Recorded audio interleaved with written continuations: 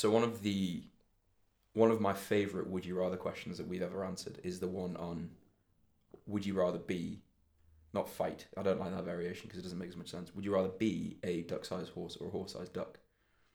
And someone recently discussed or mentioned to us the idea of would a duck-sized horse actually be incredibly strong, scaling the size of it down, but would it maintain some of its strength? Then we were talking about, is it better to be a really strong little horse or a massive duck? Because obviously the criteria for any decision is what will it do to my Wilks. You're listening to the Propane Fitness Podcast, your ultimate resource for fat loss and muscle gain, with none of the gimmicks. With your hosts, Yusuf and Johnny. Simple rules, dramatic results. How will my relative strength be affected by this morphological change in my body? I remember when you answered the question, you were like, if I was a duck-sized horse, you'd be able to, live in your garden, and you'd be able to stay in your house, and you'd be really safe, and no one would notice you. But if you were a horse-sized duck, you'd get chased by Wada. Oh yeah, chased by Wada, the military. Yeah, London. You don't want London coming after you, bloody hell. That is who you ring, isn't it? When things get a bit more serious. When you max out the local police, you've got to ring London, ultimately. Well, we got a complaint from a couple of weeks ago, the podcast where we were asked by Tim Garrett how to kill a man with 2 punches, because we neglected to mention that was a throwback to the question of how to kill a man with 1 punch. So, apologies, Tim. Did Tim complain? Yeah. Classic Tim. If anyone wants to get in touch with Tim, they can get him just search Tim Garrett on Facebook, and I'm sure he'll happily answer any of your questions. And he loves online abuse and that kind of thing. Really enjoys it. So today, we've been asked a few questions about abs. So one person has asked, why is my abs and traction control light on? As well as, are abs genetic, and why are abs so hard to get? So I think the first person maybe misunderstood what we offer as a service. But all very good questions, and I think abs are a kind of sore spot for us in general. So, at least for Johnny. So, there it is. So we have Shots fired. One of our podcast topics that we've done in the past, a long time ago, video podcast with me wearing green trousers. And I watched that the other day. Did you? Yeah. It was probably the majority of the conversation on the podcast was about the green trousers, but there's something we could talk about today. That's new. Oh, okay. Well, I think we better wait for a video. Okay. So, the Green Trousers podcast was talking about stubborn fat and how to get rid of that. So that's kind of a separate topic about abs that we can cover. You can listen to that podcast to listen to. You can listen for the podcast to listen to the topic on the podcast. Stubborn fat. So if that is a problem for you, then fine. As for your traction control light, go see your local mechanic. Email admin@propanefitness.com and we'll book in your car for a service. Mechanics are a real sore point for you. Well, your car broke down. Oh yeah, it broke down yesterday. The battery wouldn't start, and I found a website called Click Mechanic, like Deliveroo for mechanics, and they just send a guy to your house. Is it, when you say it's like Deliveroo, is that because it isn't like Uber? Or I just feel like the thing that people say the most is, it's the Uber. I guess you could say it's like Uber. So it's like an on-demand service. Yeah, but you book in a time, so you say like it finds you the most local. So they don't mechanic. come to you. Yeah, they do come to you. They do. Yeah. I suppose they would have to. That's it. And then my brother came and saved the day. Replaced the battery for 15 quid. So I feel like this would be a nice intro story. Okay. Just the trials and tribulations of Yusuf Smith. Yeah, well, thanks to my wonderful brother who doesn't listen to the podcast because he's a dick. He might now, but he came to the hospital car park and replaced my battery while I was in hospital, while I was, not as a patient. How did you know that was the problem? So the mechanic came and diagnosed it and then said, I'll come back and replace your battery, but it'll be £130. Right. And I texted my brother and he was like, bloody hell, that's ridiculously priced. So he was like, I'll do it myself. I'll go to the scrapyard. And he was like, now the guy who owns the scrapyard's a bit of an arsehole, but I love how he's familiar with the man who owns the scrapyard. He's familiar with it. This Doesn't like isn't him. his first time. Oh, absolutely not. And so He's familiar with it. so he found a battery from a crashed car for £15 rather than 135, and he just fitted it himself while I was So your brother working in hospital. really So has spotted a gap in the market there. yeah, he could undercut. Everyone. Yeah, very true. That is because that's exactly the sort of thing that while your abs and traction light controller's on, you just pay whatever, don't you? You just whatever the mechanic tells you because you want your abs light to go off, so you just pay. Yeah, absolutely. I was in a desperate situation. I was like, I have to get to this hospital by And my abs lights 9 on. a.m. Your brother fixed it. Fantastic. So there's the answer to that question. As for abs being genetic, so Johnny and I have different abdominal This is where Yusuf calls compositions. me fat. In a very roundabout Over way. and over again. So, as you may have seen, like I think almost 100,000 of you by this point have seen a time-lapse video of me over 5 right? years. Yeah, 100,000 people. it's a bit mental. And if you haven't, go on our YouTube channel. There's a weekly photo time-lapse over that period of me trying out different diets, getting fat and lean again over and over. And you'll see that I have quite thick abs, so even when I'm maybe 18 or 20% body fat, there's still kind of an outline of abs. I store my fat much more evenly. And whereas Johnny seems to get, when he's kind of below 10% body fat, he'll have like striated quads and feathered glutes and vascular face. But abs are still the last thing to come through. So I think I probably have what's considered more of a male body fat distribution. You know, if you Oh, here we go. Shots fired once again. yeah, return fire. So well, I think while you may be a bit upset about it, I think you'll also agree that you are just quite a feminine person. Yeah. No, I'm joking. So like if you look at the standard, the beer belly stereotype of a man, that physique is someone that normally has fairly. I just got cramp. Rotate the cuff. You should just pull the best face. You have quite thin, lean limbs, but a huge belly. So, Johnny, I'm really upset by this. whereas I think women. I'm sensitive about my thin limbs and huge belly. No, that's me. That's me. That's not you. I'm thin limbs and big belly. I can't find this video. What do I search? I think you're long limbs. Long limbs. Long limbs, not necessarily thin limbs. I think once upon a time, yeah, they were thin. I see.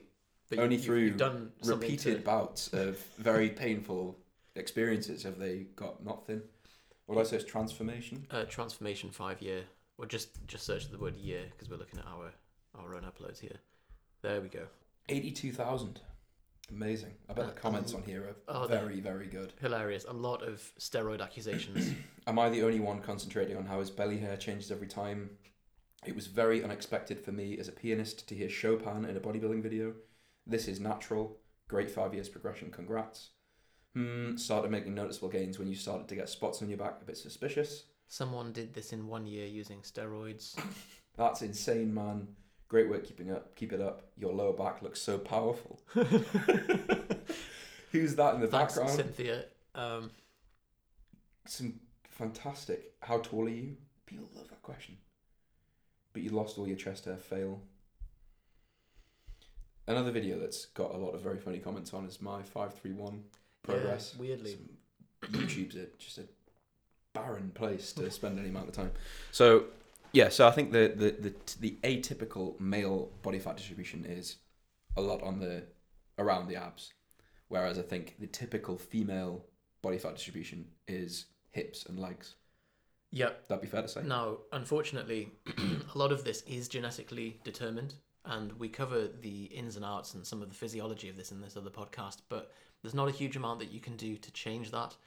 Biosignature claims to be able to do that, which is supposedly the art, or the sham art, of giving you expensive, surprisingly, supplements to make you change your body fat distribution and how somehow your body fat distribution is an indication of your hormonal profile. There is an article, propanefitness.com/biosignature, to guest post from Menno Henselmans from Bayesian Bodybuilding, who completely debunks this idea of biosignature. But again, body fat, yes, it's genetically determined. Yes, it affects how visible your abs are, and we cover that in full. So if you're interested in strategies on how to improve your stubborn fat, which is different to your overall body fat distribution, this is when you're getting very lean and you've got that final bit of abs fat. There's a few things that you can maybe do to tip the scales in your favor. It's not going to be dramatic, but that, you know, we're going to be straight up with you about that. Check out the episode for that as well. Because I think there's bound to be some people on here that are biosignature trained, that have had biosignature. I have tried and experimented with biosignature myself for, I think, around 12 weeks to see if it was towards the end of my diet. You probably remember this. Yeah. Towards the end of my diet, I was trying to get to the point where abs were more visible. Followed the suggestions, the protocols exactly as defined. The expensive supplement list exactly as defined. And the measurements actually got worse, funnily enough. Now, I don't think that's because biosignature made them worse or the supplements made them worse. I just think it is just still, even at low levels of body fat, still just a function of calories and time, really.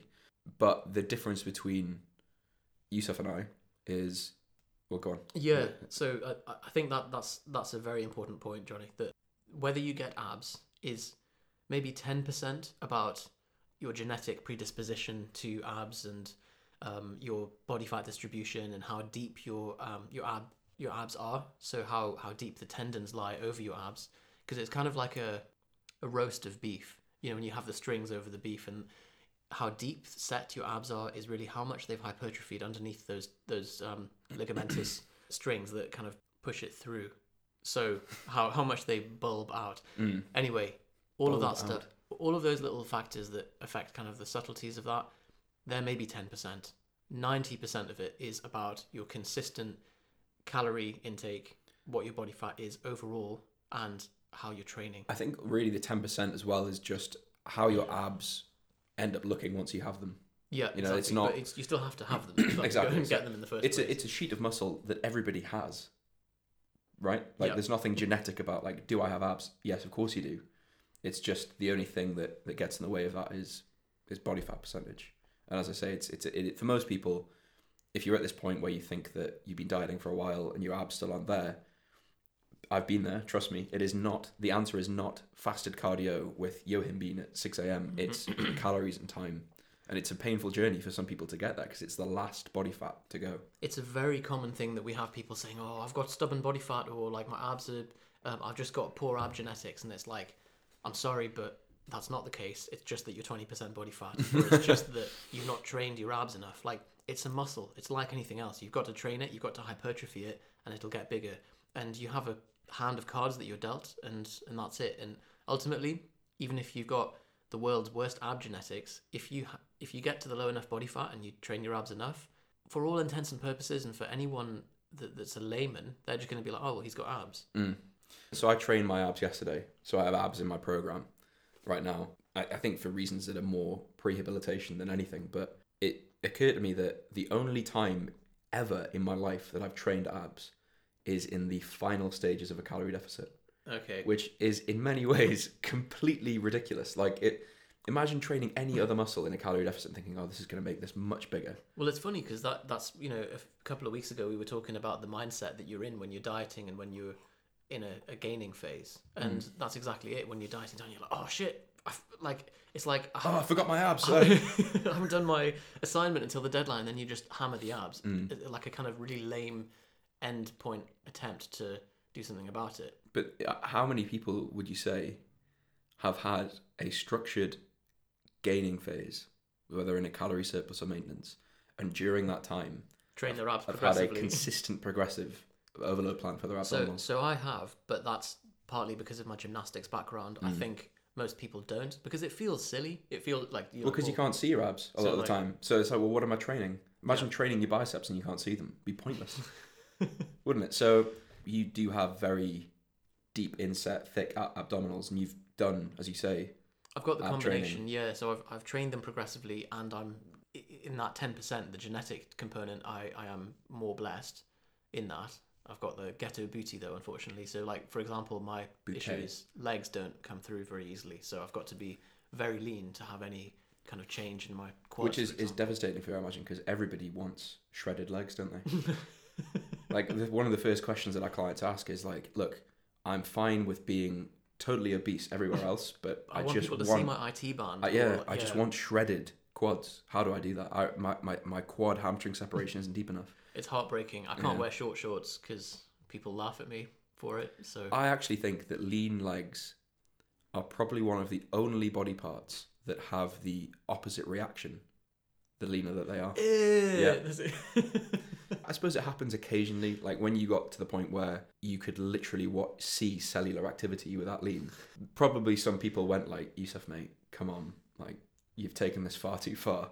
But really, it's only in the latter stages. Oh yeah, I mean, I was dangerously lean by that point, and yeah, I did get vascularity in the legs and stuff, but it wasn't... Spend all your time thinking, how do I get more volume from this broccoli or cauliflower? Like staring at the, like, can I eat any more of these? Yeah. I've already had a box, but 2 boxes seems excessive. Speaking of which, in the news the other day, a kid, so you know the magnetic ball bearings? Yeah. Kid ate 3 of them, and then my God. 2 hours later, ate 2 more. And because the first 3 had passed down his digestive tract enough, the second 2 created a magnetic pull between the 2 and ruptured, or like it tore part of his intestines and stomach, and so he had to have surgery.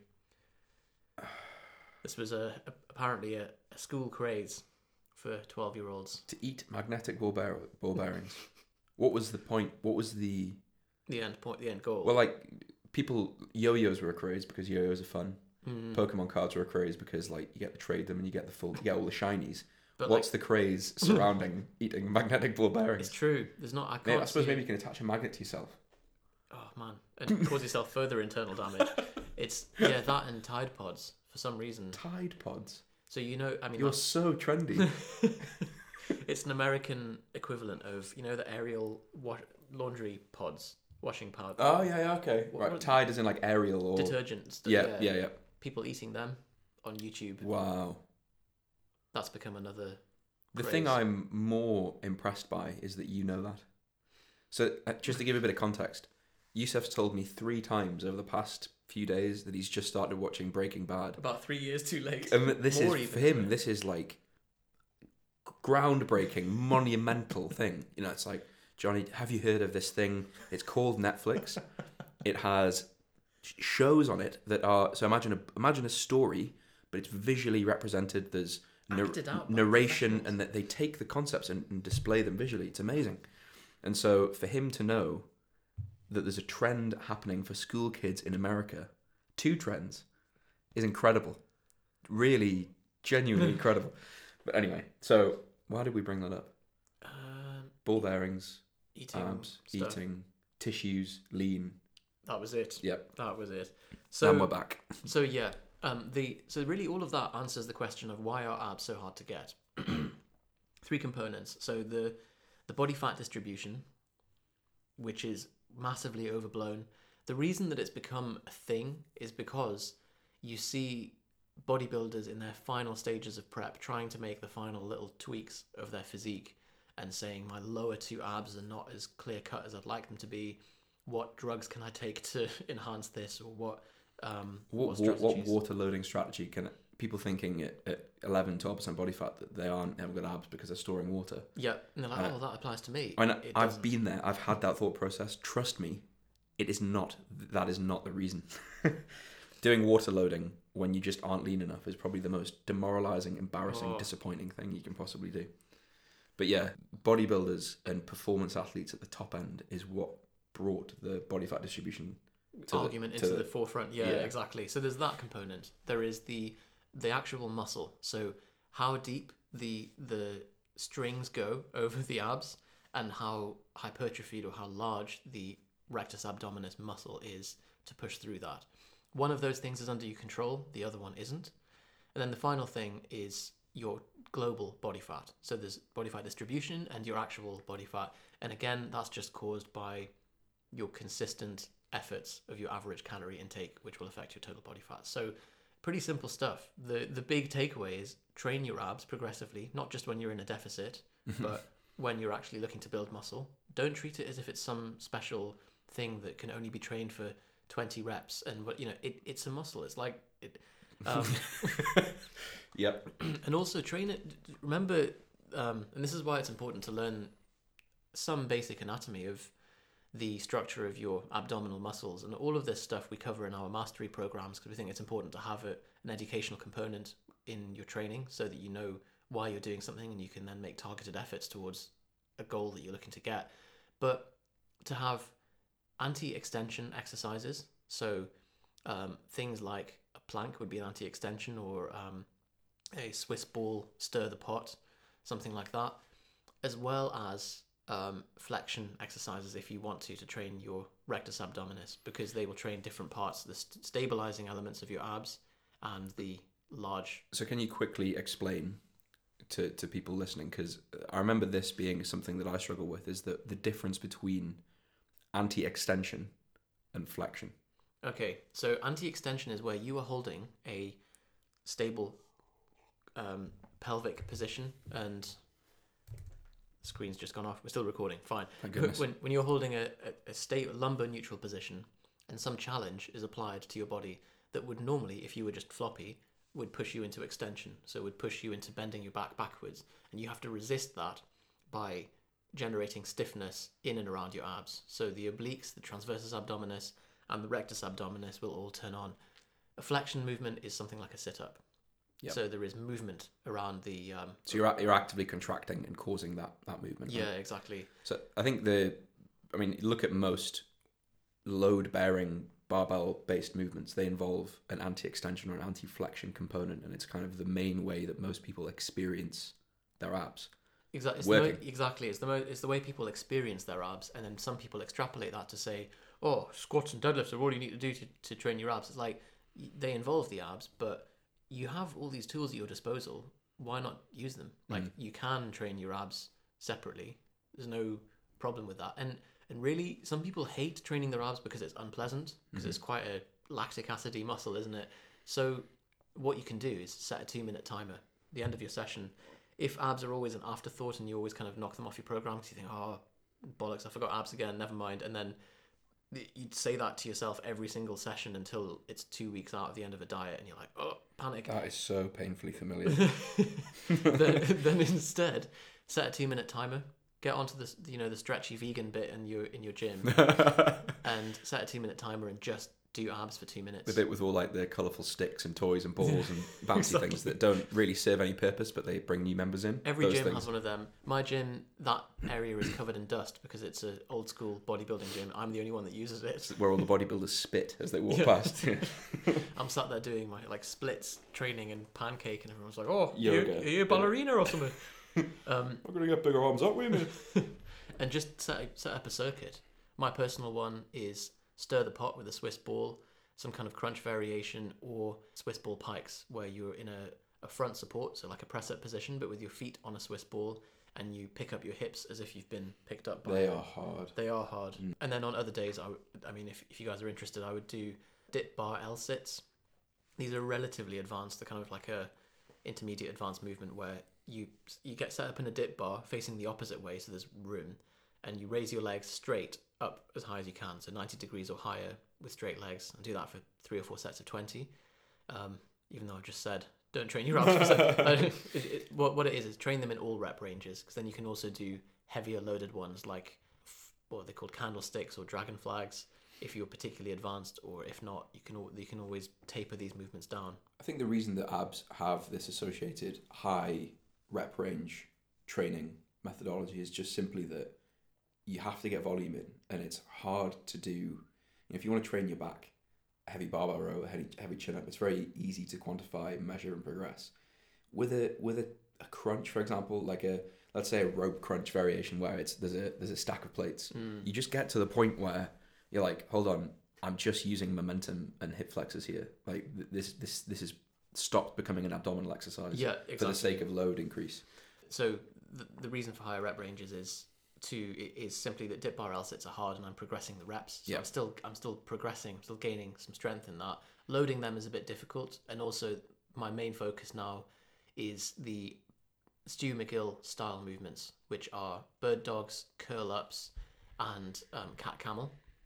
And there's a few other kind of abs movements in there as well. Stir the pot is one of them, which are all the anti-extension ones. And if you've had any back problems, it's definitely worth checking out Stu McGill, or just getting in touch with us, and there's a lot of stuff that you can do to help stabilize your back and just re-engage the muscles that will help protect your spine from, in Stu McGill's eyes, the things that repeatedly wear down your spinal tissues. For me, a lot of the plank variations in Dean Somerset's work.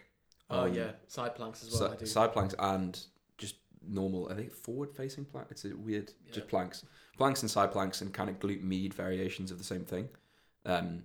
Still target the abdominal region, or your core, as it's commonly known. But that's really helped with hip aggravation, tendonitis, and inflammation I've had. I think the science is there's not really a clear, it works because of this. There's a stability argument to it, but it works, something to test out. So check out Dean Somerset's work on that as well. We have an interview with him. We do have an interview with him, yeah. So I think probably the mistake that I see a lot of people fall into is, yes, abs are to be trained like every other muscle, but I think more importantly than a lot of exercises, focusing on actually using your abs in the movement and not just flailing around on the Roman chair, or kind of flapping around on the Swiss ball thinking you're doing stir the pot, because really you can make the movement as hard as it needs to be with just your body weight or very little load by focusing on, am I actually using my abdominals in the way that I'm supposed to be training them? Oh, absolutely. When people are like, oh, I can hold a plank for 10 minutes, it's like, for me, a 12-second plank is hard. Yeah. Because it's not about resting on your joints and just trying to sit in that position. Finding the easiest position to hold, yeah. Well, that's, again, something that Dean Somerset talks about, is this idea of a 2-minute plank or whatever. It should be a 10-second plank with maximal contraction. And they're two very, very different things. Yeah. How long is your average set? It's not 2 minutes. It doesn't need to be 2 minutes to get a training effect. You can get that by affecting the magnitude of the contraction, which is under your control. And that's an important balance to strike, actually, because although I said you need to progress the movement and you have an element of progressive overload, if you're doing it at the expense of technique, which is what say a 2-minute lazy plank is, then you're not achieving the training stimulus, the training effect that you're looking for. So progression can be from shorter rest periods, more weight, more reps, or better contraction in the case of an abs movement where you're doing it for the same time. With something like a curl, then progression shouldn't come from better contraction, because your contraction should be the same every time. It should be comparable. So I think a curl is a good example, actually, because I think I would far rather somebody did a curl with 10 kilos and focused on just using their bicep than 30 kilos and adds body English and swings. And so you mean my 60 kilo curls with that are basically like a reverse grip clean? I don't really do them. So, but I think it's because spine killer. Ab stuff is something that, so you do a curl, the next day your biceps feel sore, and hopefully in a few weeks you might notice your t-shirt sleeves maybe feel a bit tighter. With abs, if you're in a phase of training or dieting where you aren't getting leaner visually every day, there's no immediate return or reward at all. Yeah. And so finding something that you can consistently do and get some kind of... That's why I set the 2-minute time. Exactly. Force yourself to do it and find something with a bit of longevity. If you're going to suddenly get to the point where you're doing cable crunches and you've hit the stack and maxed out the stack in 2 weeks, you'll lose interest in it. So progress slowly. The great thing is as well, if you're lean enough for your abs to be displayed, there's actually a very high yield. It's a very low hanging fruit for training your abs. After a couple of weeks, they will start to pop a little bit more. So it is rewarding in that sense. And for me, the immediate benefit from abs is that the more attention I place on my abs, the less back pain I have. But that's awesome. It is great, yeah. I hope you guys don't have to get to the point where you're using the level of back pain as an indicator for your improvement. But if you have had back issues and you're ignoring your abs, then absolutely give that a go. The most direct benefit that I get is from a powerlifting, from a strength perspective, is not really... So there's elements of rotation, anti-rotation, flexion, anti-extension work in the program. It's mainly just, the day after you trained out, 2 days after you've trained abs, there's a slight increase in the awareness of the contraction. They're a little bit sore maybe. And when you brace under a squat, you can very much feel like I am maximally contracted there.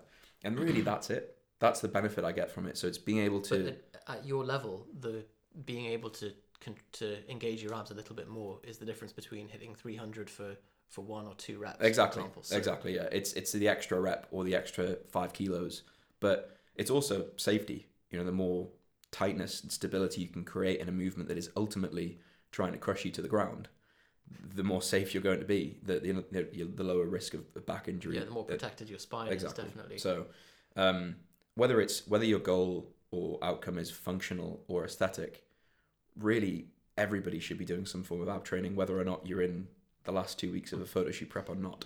It's funny because the takeaway for this podcast is train your abs and do it in an intelligent way. It's something that should be so obvious, but I bet there's a lot of people that are listening to this that just either treated it as an afterthought or kind of the last exercise in their program that they just skipped off because they've done their squats. And the thing that's so funny as well is like if you watch someone check their progress in the mirror, it's the thing they look at. Oh yeah, true. It's the thing they train the least. It's probably the thing that they skip in their session, or maybe isn't even in their program.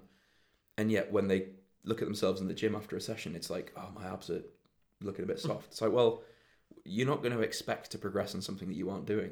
So exactly, it's ludicrous, but it's something that I've done myself. It's something I see all the time. It's very easily done.